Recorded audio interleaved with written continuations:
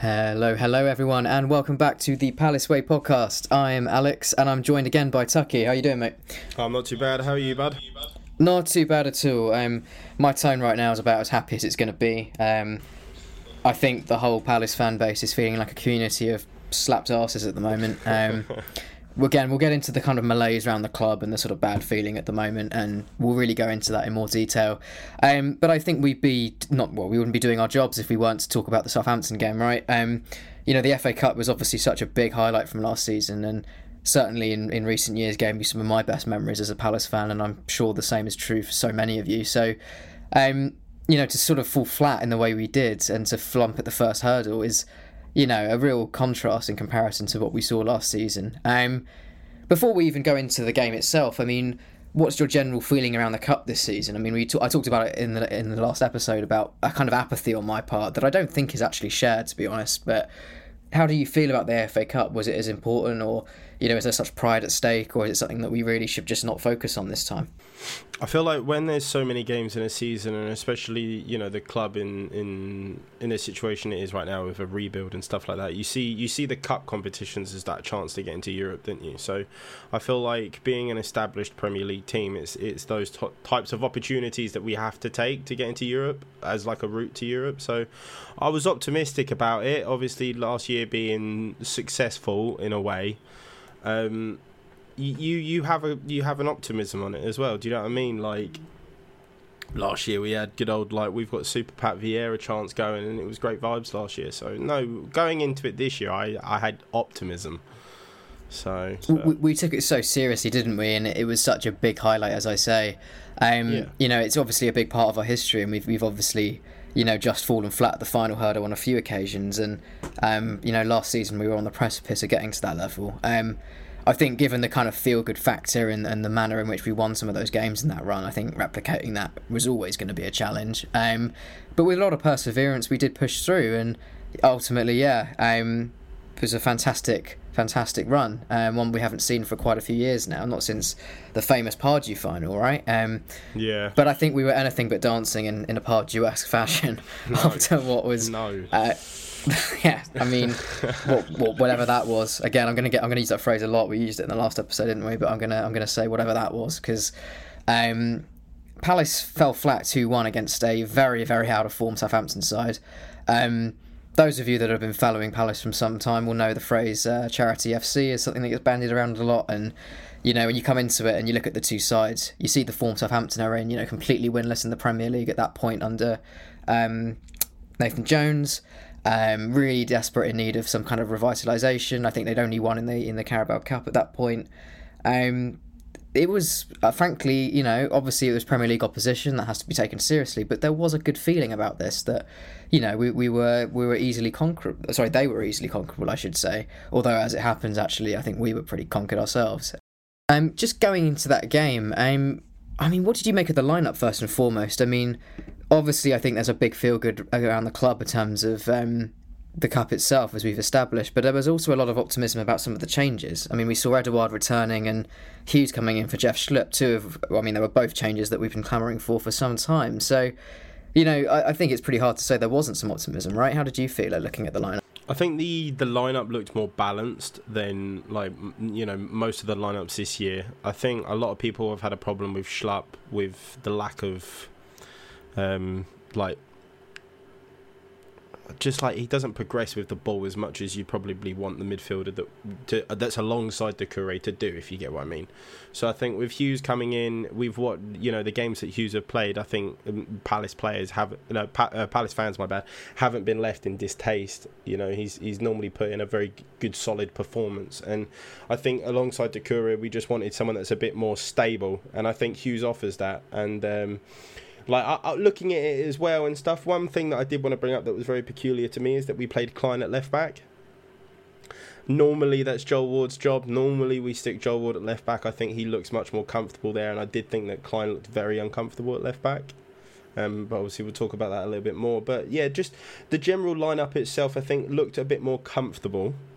And I was much more pleased to see that it was a little bit more balanced, and it was players that probably should be playing, But the only question that I had was why was Klein at left back and why wasn't Ward? Yeah, as you say, I mean, it's kind of a better position to be in than normal because, for a while it seems like the starting lineups being put out in the Premier League were kind of square pegs in round holes in a lot of areas. So I think the fact that it's only really the fact that we have this left back conundrum that was causing issues is something that was a positive. It was really good to see an out and out striker playing, and of course Edouard, fresh back into the starting lineup. Did exactly what he does best. He got on the score sheet in impressive fashion. As we said, we expected Palace to try and play dominant football, and for the entire game we did have the majority of the possession as well. So when you look at it on the wider view, that's obviously something that's good to take away. But obviously that wasn't always the case, and there were elements of falling flat. But again, we'll get on to that. The actual first goal itself was pretty fantastic. Anderson pounces on a loose clearance to then curl it up towards Wilfried Zaha, who laid it off pretty quickly to Edouard following a little bit of progressive play, and then fires home fairly comfortably from a moderate range. What did you make of that goal? I think it was just shades of Palace last season. At times this season we've lacked the press, lacked that intensity. I think that obviously has to do with, the good old Gallagher's not there anymore. That's a thing that we should move on from and address, but obviously the owners seem like they don't want to at the moment.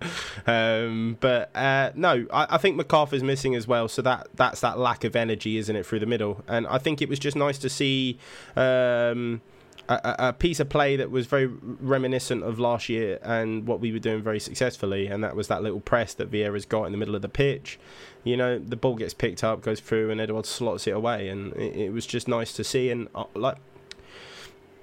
we've just missed that intensity. We addressed it in the last pod as well, and it's just that press is gone. But it was nice to see that press being used then. I mean, like you say, I think that's again one of the really refreshing things about that goal. That there was not just a sort of work ethic behind it, not just the pressing, not just the intensity behind it, but also the kind of understanding as well that I think's been missing. That Anderson-Wilf striker kind of situation is a pattern, whether it's Edouard or Matata, that we saw quite a bit last season, and I think that sort of link-up is a real model of what we need to get back to. I'm quite interested because Vieira in the past has... I mean, he's not called anyone lazy, but he's implied that there's a lack of motivation in the squad at the moment. That there's no one really challenging for certain positions, that there's the lack of depth is causing a kind of a dullness and a lack of stoicism and a drive to improve. So Vieira is kind of leading from the front in terms of the noises he's making about his mentality, his vision, and how the squad should be thinking, but it's not really filtering down anymore because, simply put, there are too few people for too many places, and I think it kind of crept up in a lot of ways in that game. But I think, there are some positives to take going forward. I mean, even before we look at the Southampton goals and the actual game itself, I think as a brief aside, Tyreek Mitchell will be returning for Chelsea, which is something that Vieira confirmed. So, we're going to get something back to our best in terms of the availability within the squad. But whether it actually gets reflected in the lineup remains to be seen. No, of course. I just wanted to quickly add to that as well, is that I think Palace are one of the least, in terms of squads, is one of the least amount of players used. And obviously Vieira... We're the worst in the league. Only 16 players have started. No, exactly. I think with Vieira struggling with players, and if the competition thing is a problem, then I don't see why in games such as Fulham and that sort of similar game, why doesn't he then rotate players? Why doesn't he take players off and bring other players on and almost use it as a bit of look, you're not doing anything.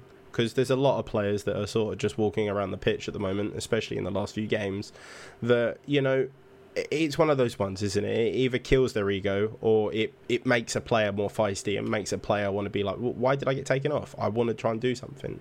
And that's something I've always questioned with him is the subs are repetitive. They're always very repetitive. It's always normally a quick change in the midfield.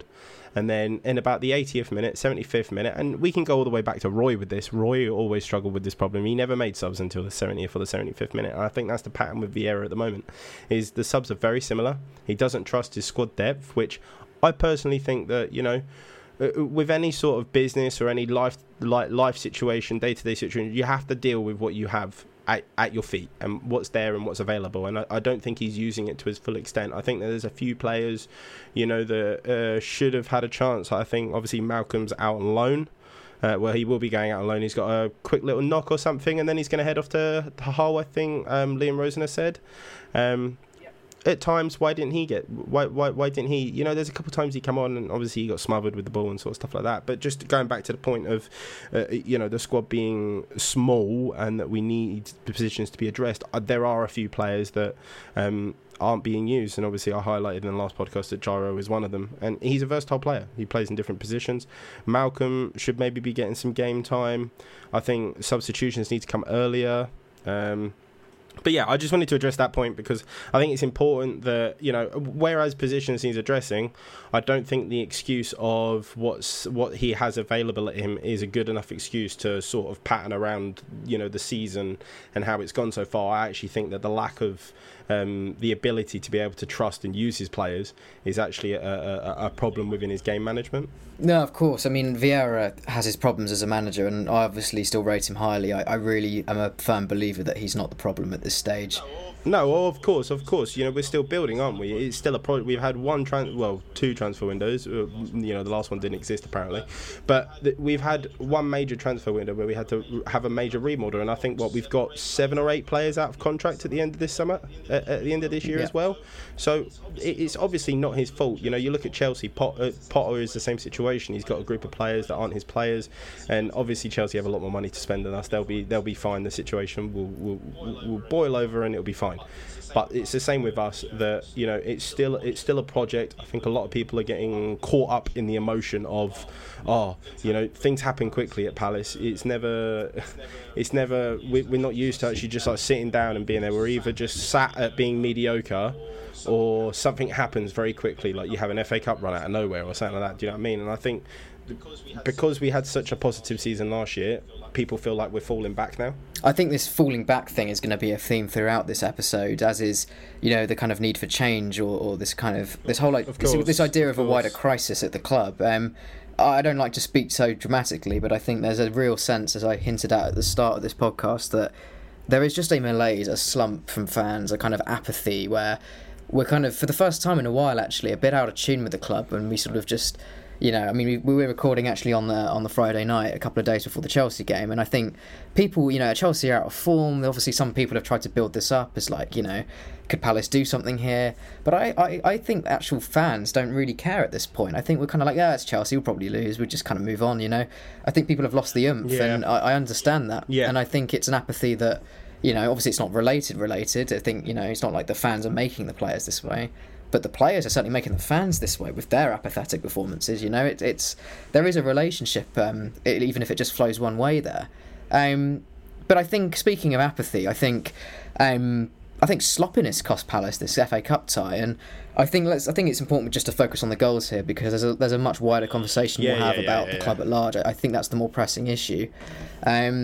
But I think we would not be doing our jobs if we didn't cover the goals at least, and I think there's plenty to talk about for them. Take me through the first one. I mean, James Ward-Prowse, he's standing over a free kick. You're thinking, all right, he's the maestro at them. He's going to put in a good delivery, but he's like 35 yards out. You know, he's not in a shooting position. I think the thing with Ward-Prowse is, you know, he's actually pretty much a guarantee at this point, and I'd probably say he's probably the best set piece taker in the world.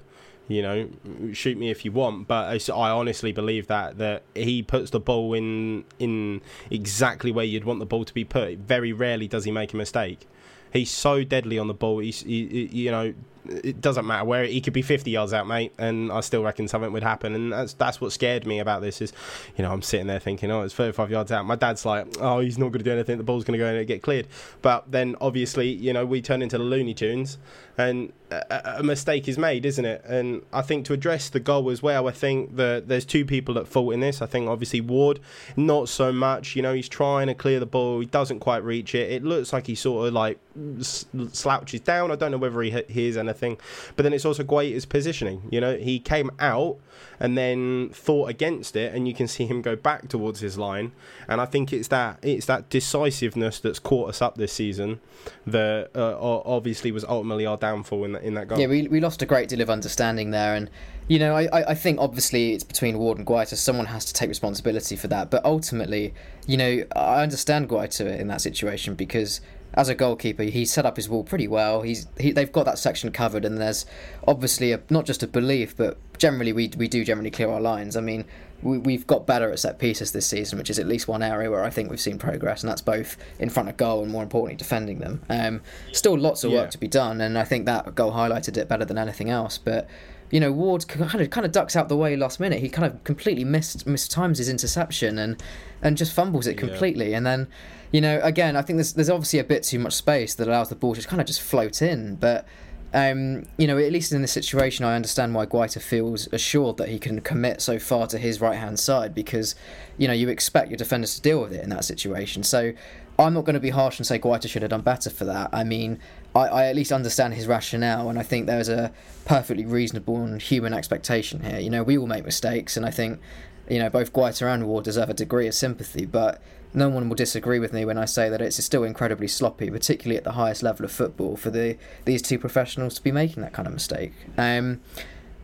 So obviously Southampton then equalised following Palace's, frankly, quite a good opener actually in terms of the team play, and we kind of have to feel hard done by. We had a very dominant opening spell and generally controlled the ball, and like I say, we had 55% possession throughout the game. So, there was a sort of brand of football that was being re-implemented almost, and Vieira was able to kind of stamp this kind of more progressive way of playing as we've been used to for the last few years. So, there were some positives to take from it, and you have to feel hard done by. But then in the second half, it felt quite flat, didn't it?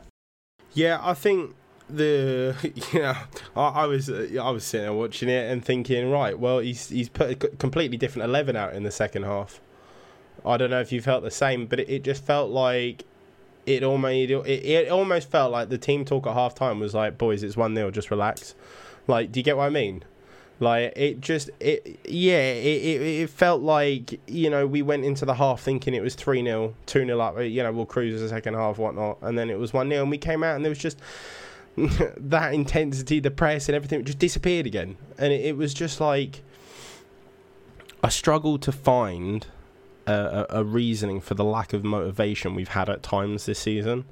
Do you know what I mean? And particularly compared to last season as well. Exactly, but I can't think, like, we have younger players in the squad, so that could be a determining factor. Younger players tend to not cope with stressful situations as good as much more experienced senior players. And obviously, last season, I think it was a similar situation, but there were a few more senior players, and they were there or thereabouts. Obviously, you had key figures like MacArthur and whatnot and stuff, but just like, second half, I thought we come out, we were sort of flat-footed, fumbled on our face, and obviously that led to the first goal. So, I don't know, it's super infuriating as a Palace fan at the moment.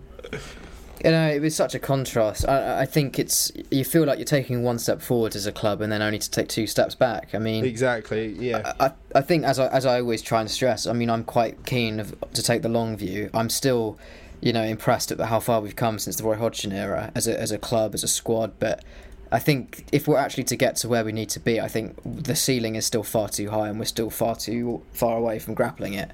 Yeah. I think it really showed, and even with what looked like one of our better 11s, I think it was really, really telling in terms of the lack of understanding and intensity in our play. We've known for a long time, and as I've mentioned, that we're after an attacking brand of football. It requires pressing, it requires work. You don't just get better at passing the ball around and taking shots and suddenly you're Man City. There's an understanding both from a mental level in terms of the tactical side of it and in terms of the physical stamina required to keep up that level of pressing, to keep up that level of focus and acuity. Like it goes all the way. You can't half-arse something like that and expect to get the results that you're looking for. And it just feels like time after time we are just kind of half-baking the approach that we're trying to strive for.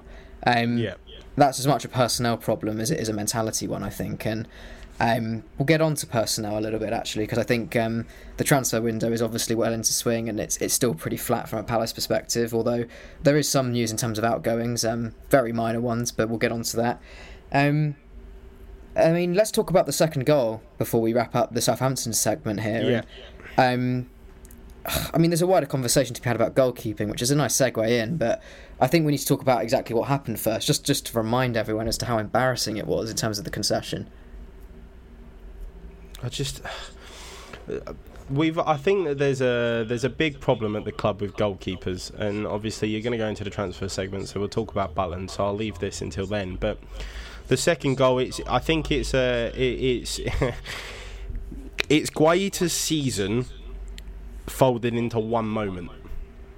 And it's the lack of being able to play football, not goalkeep, not be a good guy. True. The guys, if the guy didn't have good, if the guy did not have good hand-eye coordination, he'd probably be a farmer somewhere. He has an incredible, and it's probably quite harsh. He could probably play football better than I am. Do you know what I mean? That sort of thing, and most people, but. I think with the way that Vieira wants to play, and obviously we're playing it around the back, it's a possession style based football. I think that one of the most important situations for us, and I think the club are glossing it over, is that we need a goalkeeper. We need a goalkeeper that can play football. Do you know what I mean? You look at top clubs these days, and yes, they have top goalkeepers, but there's a common theme throughout them. They could all probably play outfield. They're very confident with the ball at their feet. They're very confident about spraying a pass there, spraying a pass here. Do you know what I mean? Being under pressure, they'll make comfortable, sensible decisions. And I feel like Guaita lacks that. He lacks a sensible decision. And his sensible decision is if the ball's there, he'll just punch it away. And obviously, I'd much rather the ball away from my goal than in my goal. But the point is with his feet, he lacks it, and I think that's what got caught up. I don't necessarily. It was just a horrendous touch by him. It was a very dead, flat touch. Got caught underneath his feet, and then Armstrong capitalises on it. Do you know what I mean? But I think it basically sums up his season for me, personally, so far. I think it highlights a massive problem for us, and we'll go through it when we talk about transfers. But it highlights massively the importance that we need a goalkeeper that can play football and can cope with being able to play with the ball the majority of the time rather than catching the ball. I mean, of course, as you rightly say, Guaita gets completely dispossessed. He has his pants pulled down, frankly. I'm a big fan of Guaita and the impact he's had if you take the long view, but obviously, of course. I don't want to discredit. No, I don't want to discredit what he's done at the club. He's probably been our best goalkeeper that we've ever had. No disrespect to Jules, but it's a different period of football and that sort of stuff. And Jules' situation with the club and the time he spent here, he was so vital to get into the club to where he is now. And I think that's what makes Jules a legend at the time. Not only, he was a great goalkeeper, but I think V is probably, in terms of goalkeeper, probably the most talented goalkeeper that we've had at the club. I don't know if you'd agree, but of course, yeah. Guaita at times has made some awesome saves. No, I mean, Guaita's been fantastic. Jules has been brilliant. I mean, if you really go back, you're looking before my time, you're looking at John Jackson, God rest him, you're looking at Nigel Martin, proud Cornishman and all the rest of it. No, I wasn't alive, mate. I was still in my dad, so... You were still in your dad. Yeah, take that as you will. Take it as you will. But yeah, no I was not Tuckey. alive. I wasn't alive, bro. I wasn't alive.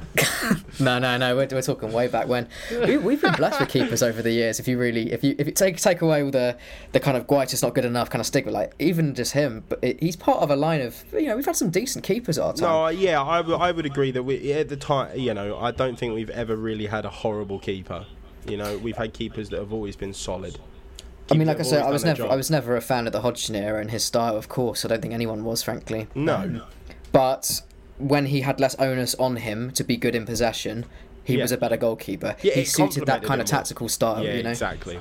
And I think that's ultimately the kind of elephant in the room here. Yeah. We want to play the brand of football we want to play. Brilliant. I love the vision. I think we've got better players for it. This isn't like a De Boer experiment. We actually have the foundations to do that. Brilliant. No, exactly, yeah. But that involves a keeper that can play out from the back, that can distribute reasonably well, that can be a sweeper keeper. It's such a part of the modern game now. Yeah. And, Guaita is of an age where he was kind of called out of that generation that really got coached that way. And, you can't teach an old dog's new tricks, right? He's just had his birthday recently. He's 36 now. And, he is getting on. His experience is fantastic, and some things don't go with that. I think there's some mental elements and some abilities to read the game that go in his favour, but when it comes to the intense situations, as you say, I think he does tend to buckle a little bit and either go for the safe option that turns out to concede more pressure, or simply just makes the wrong decision, frankly, at all. And we really saw that. He didn't come from himself in glory. I'm sure I'm sure, like a lot of professional footballers, he's his own biggest critic. So we don't need to pile it on. It was an awful, horrendous mistake, and we can moan all day about it, but we have to move on from it, sadly. I'm sure he will. I'm sure we all will. But I think it exposed, ultimately, a major tactical breakdown, frankly, in the way we want to play, and I think highlighted a much wider issue about goalkeeping. This is my little transfer segue. Obviously, we had quite a stacked goalkeeping department. We had 4 senior ones on the books, let alone Owen Goodman and Joe Whitworth coming through the academy. So, you know, we have a lot of good options and we have a lot of potential too with England youth experience. Obviously, Remy Matthews rightly was shipped out to St Johnstone. There was always a promise, but according to basically the club itself, that I think this came straight from Vieira, that if he had the chance to play regular football, he'd be given that chance. He did. He's now played 6 out of 8 of St Johnstone's most recent games and finally seems to have held down the number 1 goalkeeping spot there. Seems like he's having a decent season and good on him. I don't think there's much to say. You know, he's on the periphery and came in as a backup choice. If this is the thing that makes his career take off, great. Jack Butland obviously is this kind of happened between recordings actually, but he was shipped off on a 6-month loan deal to Man United. He's out of contract in the summer, but the club does retain a 1-year option on his deal, so there's every chance that whilst he might go in the summer, we might deliberately activate that just to get a nominal fee for him. United need a backup keeper. They already have Tom Heaton, but obviously with Marcin Dubravka being recalled, they wanted to have 3 competent kind of first choice equivalent goalkeepers to compete with each other. And I guess they see Jack Butland as a homegrown option, right? What did you make of the decision to let him out on loan in the first place? Is it just something that makes good sporting or financial sense, or do you think maybe he still had a role to play this season? I think he had a very big role to play for us. Started most of the cap games. No. Whenever he did play, I don't think he ever had a bad game. I always thought he was quite comfortable. He's obviously not a young man now. He's quite a seasoned pro. Just a very peculiar transfer for me, to be honest. I think obviously we retain the 1-year deal that, you know, we can get going, maybe get a transfer fee for him or just keep him here for another year or whatnot. But I think with the injury doubts surrounding Johnston, I know he's making his way back and stuff like that, but it seems that he keeps, you know, in a way hurting himself somehow. I don't know the details on that one, to be perfectly honest, but of course he's still working his way back. It's one of those ones where injuries looming around the goalkeeping situation. You know, you've got Guaita who's fully fit, Johnson who seems to sort of get fit and then get unfit again. I don't know how this happens. And then obviously you've got Joe Whitworth, and I think we put a lot of faith into Joe Whitworth. Obviously he's just been rewarded with a brand new contract. Which is great that, you know, we're really sort of trying to knuckle down on our own youth players as well. And obviously we've got Owen Goodman as well, another young keeper coming through who looks very promising. Did you know he could play for Canada, by the way? Yes. I come across this the other week and I was thinking, oh, okay, all right, that's cool. But now going back to the issue of the keeper, I think it's just a very peculiar situation because obviously Tom Heaton's 36, probably is going to retire maybe this year or next year. Is the plan that he comes in on a 6-month loan now and chills about? Obviously Butland going there on a 6-month loan. We activate the 1-year deal and then they give us some money for him in the summer.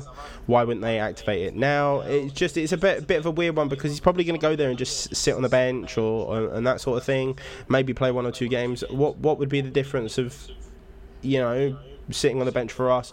Is Johnston's injury not that far away? Is he going to come back? Obviously these are details that we don't know, but you can only speculate as much that, you know, Johnston will obviously be back sooner than what everyone seems to think. But no, just very peculiar for me. I don't know about you. Yeah, I mean, I my understanding is that they're, and I don't know the exact figure, I don't think that's out in the public domain anywhere, but the understanding is that Palace received a generous or reasonably generous loan fee from United, so I think it's deliberately open-ended. Basically, Palace are making... I mean, we didn't pay much for him. We paid about... I think it was £1.5 million for him, and I think that it was half a very million nominal fee. It's really small from Stoke. Like, they wanted him off the wage bill more than anything else. So, you know, Palace are going to, you know, at least on the transfer fee, probably come close if you look at the money saved on wages and things like that to kind of make that kind of 1.5 back. Like, you know, there's going to be a financial savviness about it, I'm sure.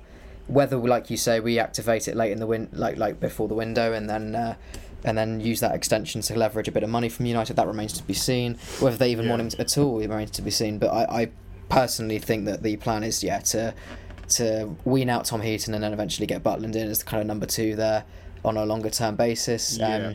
You mentioned earlier in the pod, actually, before this segment, about why he would leave at all, and I think the answer is pretty simple. I think it's not game time, it's prestige. I think there's some sort of plan for him there, and I think the chance to play for a club, even to be in the training ground and just to be affiliated with a club as big as Manchester United is understandable. You know, it's an opportunity where if he's going to be on the bench regardless, you might as well do it somewhere where you can always look back on your career and said, yeah, you know what, I did turn out for United, you know, and I'm sure he'll get more game time as cups go on.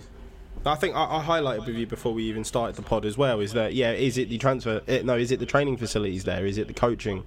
You know, obviously you would presume it'd be at a higher standard.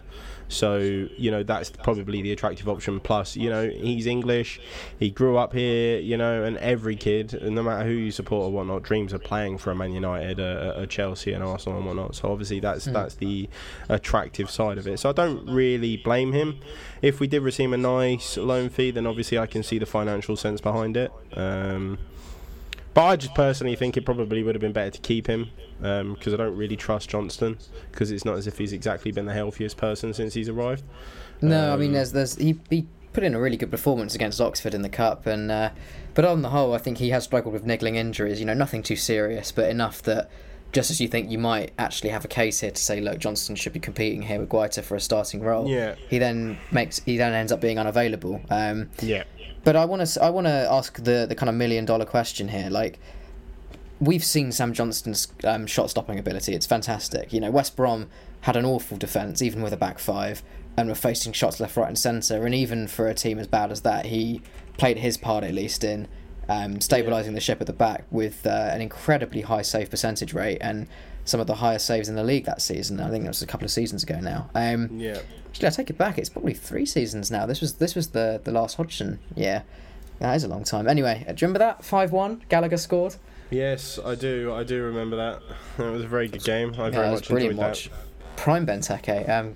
God, I miss that guy around the club. Just around the club. No, to address that as well. That is someone that was high on the wage bill. We had to get him off the wage bill, but it's an important character that's no longer in the squad. And I think that's another character that could have impacted. One player I now look at it and it's really bugging me. It's bugging me so much. Like, it's so funny because I sit here and laugh. I have no idea why we didn't give Koyate another contract, or at least offered him what he wanted, because I assumed that it wasn't as much as what Forest were going to give him. I think it was the attractiveness of being able to play first team football there. What it was the length of contract. So I think the wages weren't an issue.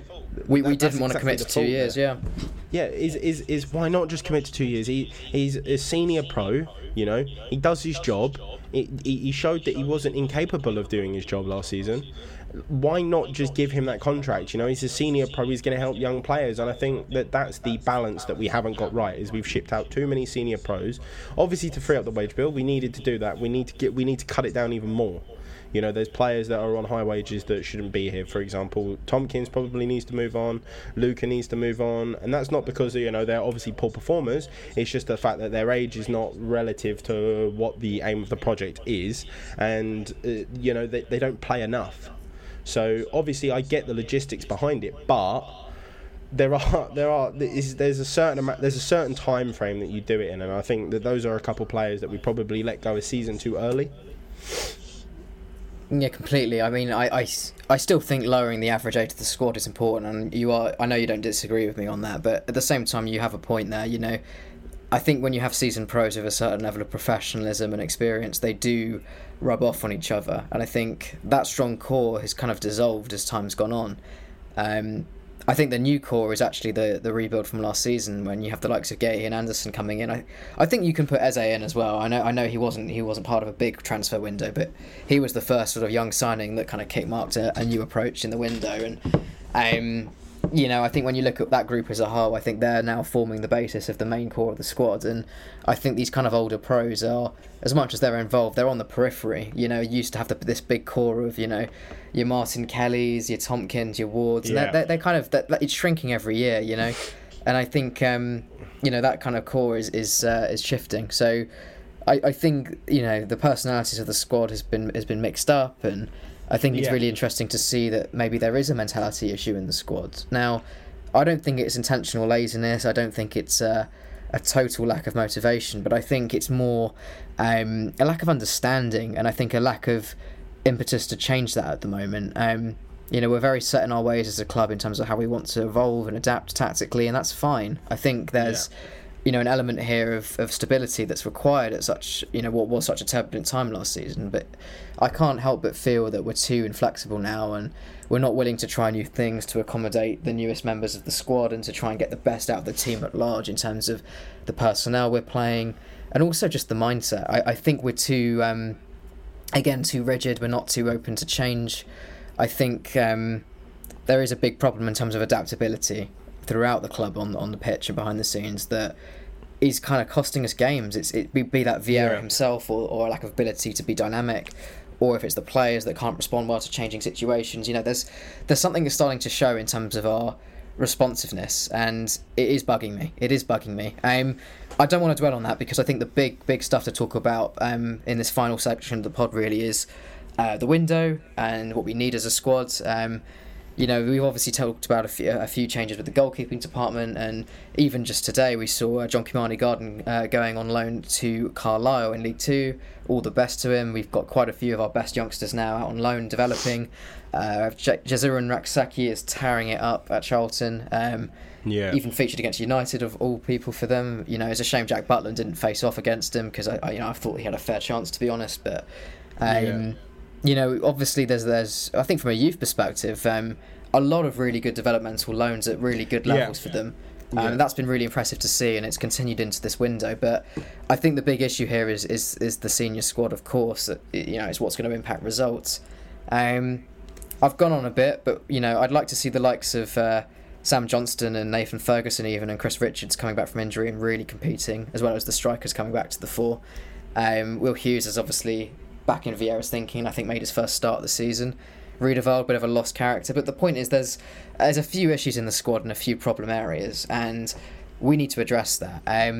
The question on everyone's lips right now is Conor Gallagher. He's kind of in and out of favour at Chelsea in what is a turbulent season for the Blues, and it's unclear as to whether Graham Potter even wants him or not at this point. But there's a lot of talk about, could he become available this window, and should we move for him if so? I'm going to just put it to you, and I think I'm going to break it down into two parts. I want your gut reaction first, and then your like elaboration. So, just simple yes or no. Like, should we get him back if he becomes available? Yes. I think it's a no-brainer unless there's another option that's cheaper, permanent. Do you get what I mean? I think football's a business. You have to be smart in business, otherwise you don't get anywhere. If the finances surrounding Conor coming back, yes, it's a good idea, but I think the possibility of Conor coming back is next to none. I think Chelsea want to are offering or have offered Jorginho and Conte a new contract.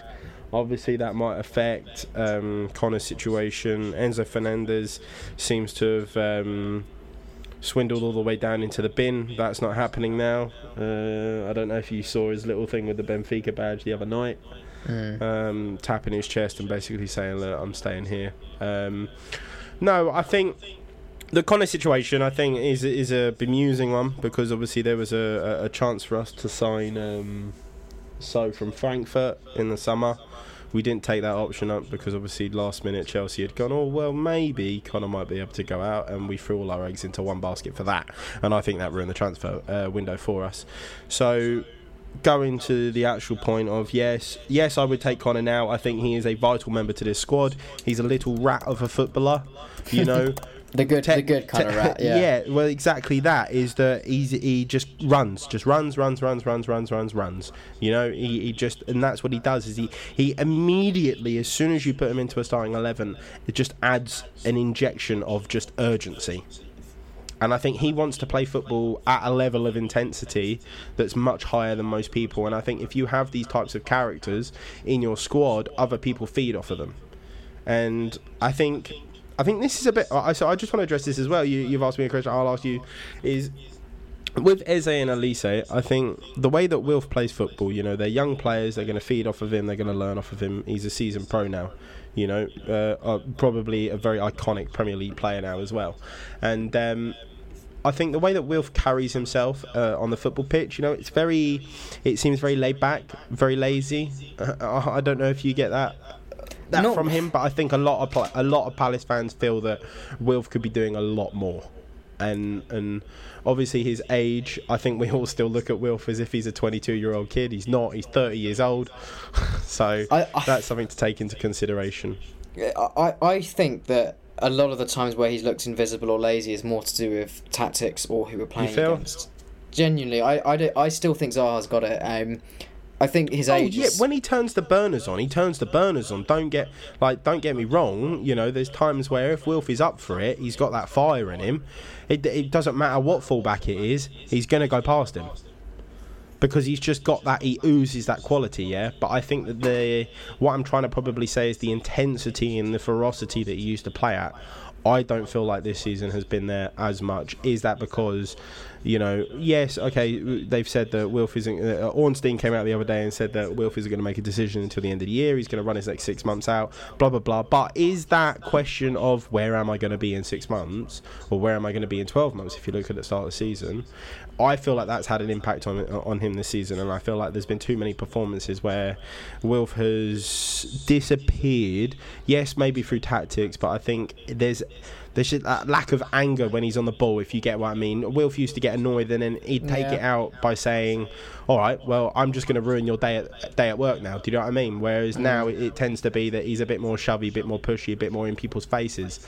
And for me, I'm not a body language expert, but that seems someone that's genuinely frustrated, not just with football, but with probably something outside as well, or just the general football business in itself. So... It's interesting. I mean, I think we'll be at loggerheads on this, but I think there is an argument into what you're saying. I mean, my watchword that was going to bounce off of yours was consistency. I think one thing we will agree on is that he's not really... Last season was fantastic for him, probably his best. I think it's safe to say, really, his best ever season in a Palace shirt. And, you know, I haven't seen that consistency in performance this season, and I think a lot of it isn't really to do with him, but that's my own... No, I agree with it too. I think that obviously the lack of just the lack of game management that Vieira's had and sort of stuff like that, and willingness to change things or just stick with something, I think that obviously affects how a player plays as well.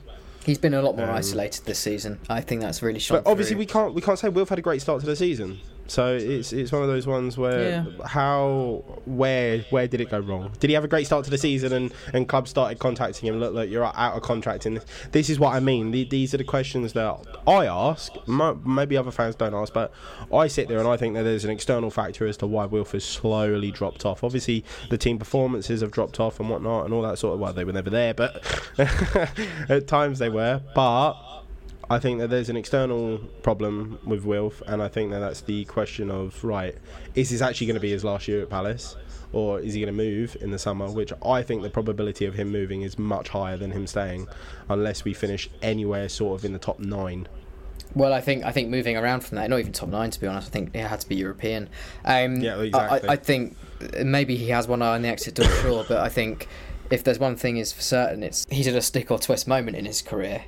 At Tuckey. That's the thing. Like, if he's in his prime, he's had one of the best seasons he's ever had last season, and you know he's obviously wanted to play at the highest level for some time. He's made no qualms about that. He's made no attempts to hide it. He believes in himself as a top level footballer. You know, I'm not a fan of Graham Souness's punditry, but when he said that when he said that Wilf Zaha could play for Real Madrid, when he said that he could play for Real Madrid, I don't think he ever said a truer word. I'm obviously have my biases, but. You know, I think there's no other player in world football that comes close to kind of Neymar's style of play like he does, and I think he's really in that mould of sort of a flair player and a trickster. It's second to very few. Put it that way. I wouldn't say none, but second to very few. And I think as Palace fans, I think we're fairly resigned about the fact that we're never going to be able to offer him Champions League football, and if he wants to go for that, then so be it. I've never felt, we already pay him quite generously. I think, don't quote me on this, but pay him about 125 grand a week or something. We pay him big wages.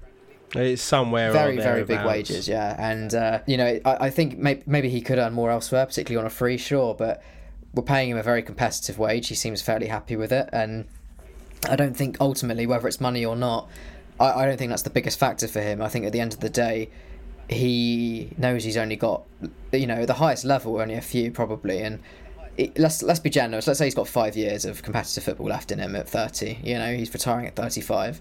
You know, he wants to be able to hang up his boots with pride and say, I played in the Champions League. You know, I had a chance at winning a trophy, or perhaps even I won a trophy, depending on where he ends up. You know, I don't blame him for that. I think anyone with his ability is entitled to go and play at the level that, well, the best level that they can, the best level that they can achieve. Because as everyone has in their own careers, you know, no one wants to be in a situation with big regrets when they could have genuinely transformed their own course, their own future, and you know, no one wants to be able to look at them in the eyes and say, oh, they didn't take that. And I think if Zaha did stay at Palace and extended his contract, I think even I, as much as I would absolutely love that more than anything, as good as it would be for us, even I would wonder a bit, you know, what could have he achieved if he went to an ambitious club, even if he was just a squad player on the bench. You know, could he have won the Copa del Rey or like La Liga title or something? You know, I don't expect him to sing lifting the big ears. That would be a hell of a. I mean, I'd love that, but again, probably won't happen. But I always do wonder what he could achieve outside of Palace, and I think he's now in a position where he's good enough to show that in a way that was never really fleshed out when he went to United all those years ago. So I think regardless of where he ends up, I think Palace fans will always hold him in good regard, but I can't see him staying for that reason. I just think he has an ambition to see that out before he retires. I think he wants to play at that level, and Godspeed to him as far as I'm concerned, and I'm sure you're the same. No, of course. I just quickly add on that, just a very quick thing. He knows he's good enough to play at that level, and us Palace fans have known since he came back and scored that goal against Newcastle away. Ever since, really, from that moment, we've known that he is good enough to play at that level his entire career. Like, he's always been like that, but he's always had loyalty to Palace, the project, everything around it and stuff like that, and I'm very grateful for that. But the only thing that would really tee me off is if he went to another club that is in a similar situation as Palace. You know, I think that the only... Obviously, I don't have a say in what he wants to do in his life. Whatever he wants to do, crack on. But I would be annoyed if he went to a club that wasn't in European places. So I do agree that, you know, I only think that next move is for European football. But a question to you is, how many clubs do you really think are in a position that are in Europe that would want to offer him a contract? Like, genuinely, because I think...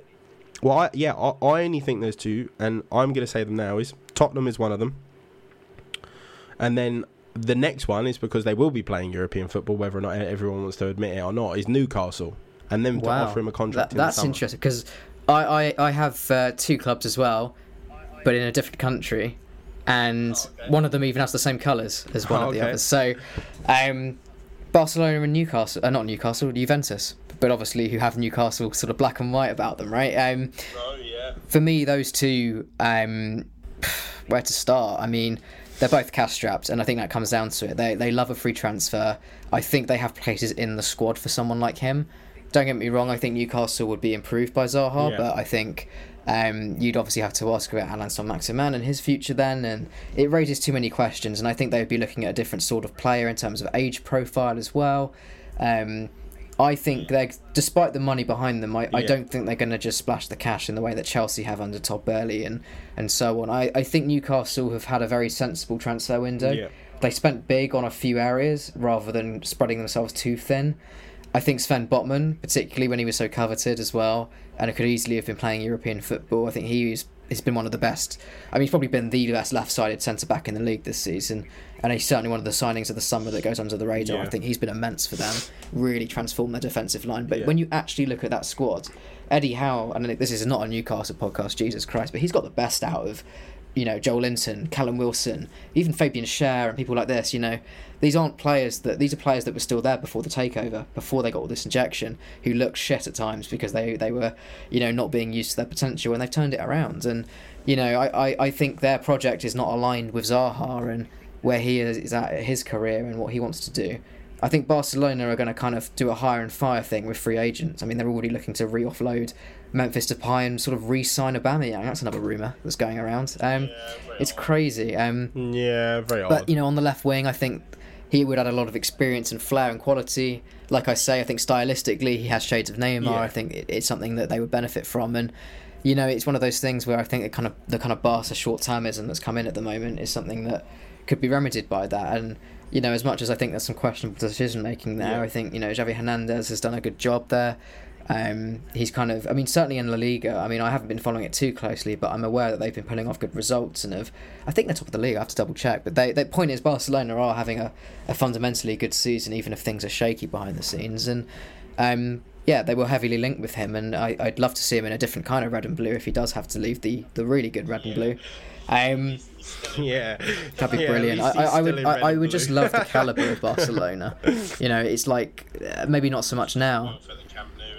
It's just will for the Camp Nou, innit? I think that's the attractive part of it, and I think as anyone, obviously, yeah, it's the prestige of the club, isn't it? And then to have a youth product that is Palace through and through to play for a club like that, obviously, and I think the only closest thing that we really got to that is Victor Moses, isn't it? So who unfortunately had to leave. Yeah, I mean, can you imagine him being the Thornton Heath Messi? It's brilliant. I'd love that. From, you know, concrete Catalonia to the real Catalonia, right? I'd love that story from, like, you know, the streets of South London, from the Palace Academy all the way to Barcelona. I mean, it would. I think he deserves that calibre of club. And again, Juventus, very cash-strapped, kind of. They're just shady at this point, man. Like, the stuff that's going on with the law there is, I mean, it's mental. Like, the sort of tax get-arounds and all sorts of weird shit they've been doing in terms of how they pay their players' wages. I mean, genuinely, there's sort of, you know, creative accounting, and then there's just straight up just fraud. Like, it's mental. Don't sue us if you're listening, lawyers. But yeah, I would absolutely think that Juventus would also be a club that would be looking at him. Again, they have been linked in the press at times. How reliable that is, I don't know, but I'm sure as, you know, the window goes on, and I'm sure particularly in the summer when he inevitably, I'm sure, will leave as a free agent. You know, there'll obviously be more conversation about, and more reliable conversation in particular about his future. So very interested to see where he ends up, and I just hope it's at the right level. We've really dwelled on two big issues there. The right back issue is still something we haven't really touched upon, but in the interest of time, I just want to keep it brief. It's obviously a problem area at full back, and we've talked a bit about in the past about, like, rehabilitating Chris Richards or Nathan Ferguson, but obviously it's still an area we're looking at. We don't really have enough competition for Tyreek Mitchell either. It's obviously an issue. I mean, do you think we'll get in anyone there this window, just briefly?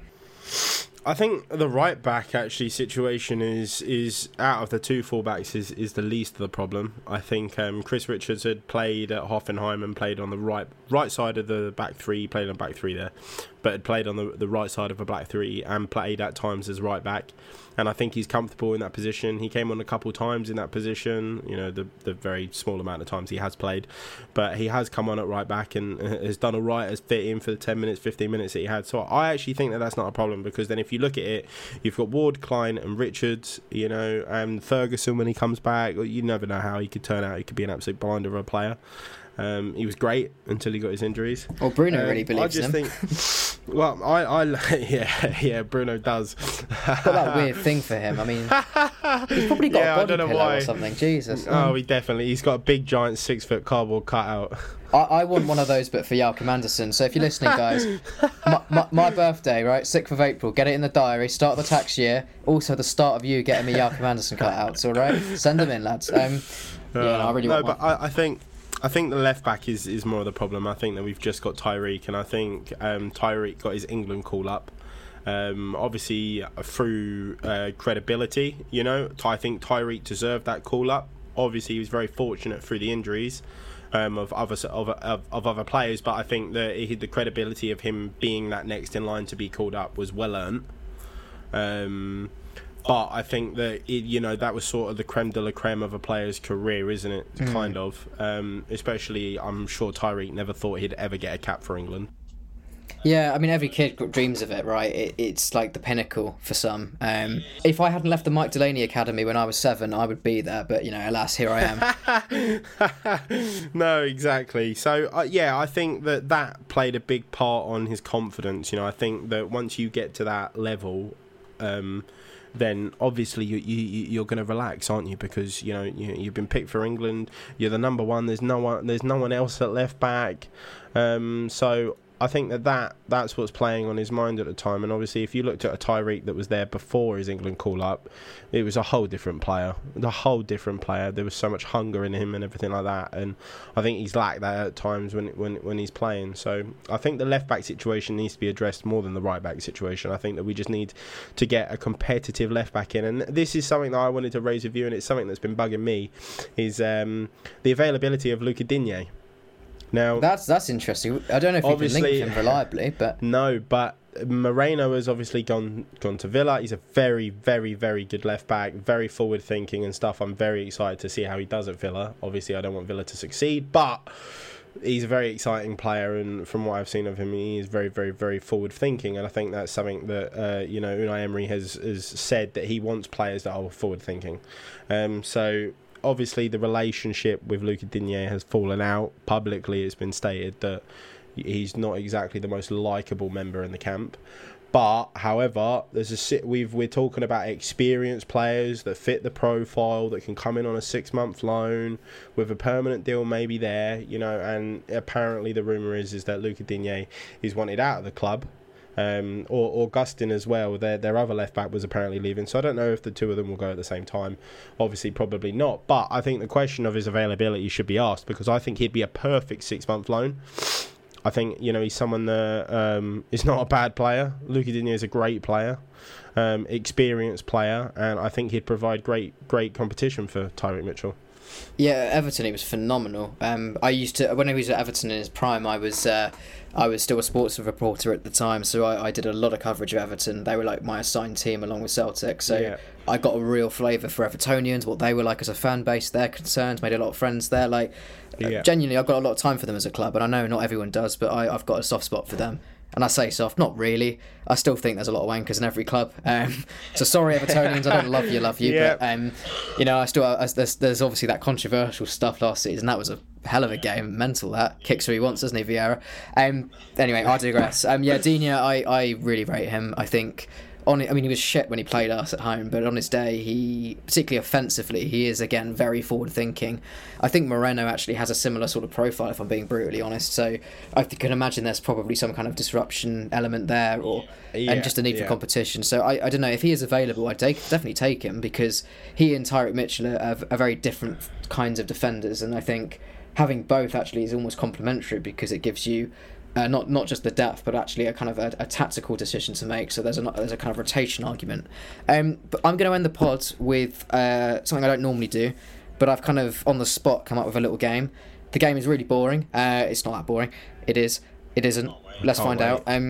Basically, I'm going to give you quick fire transfer questions about what you think is going to happen this window, and the only rule. Okay. How many are there? Just a few.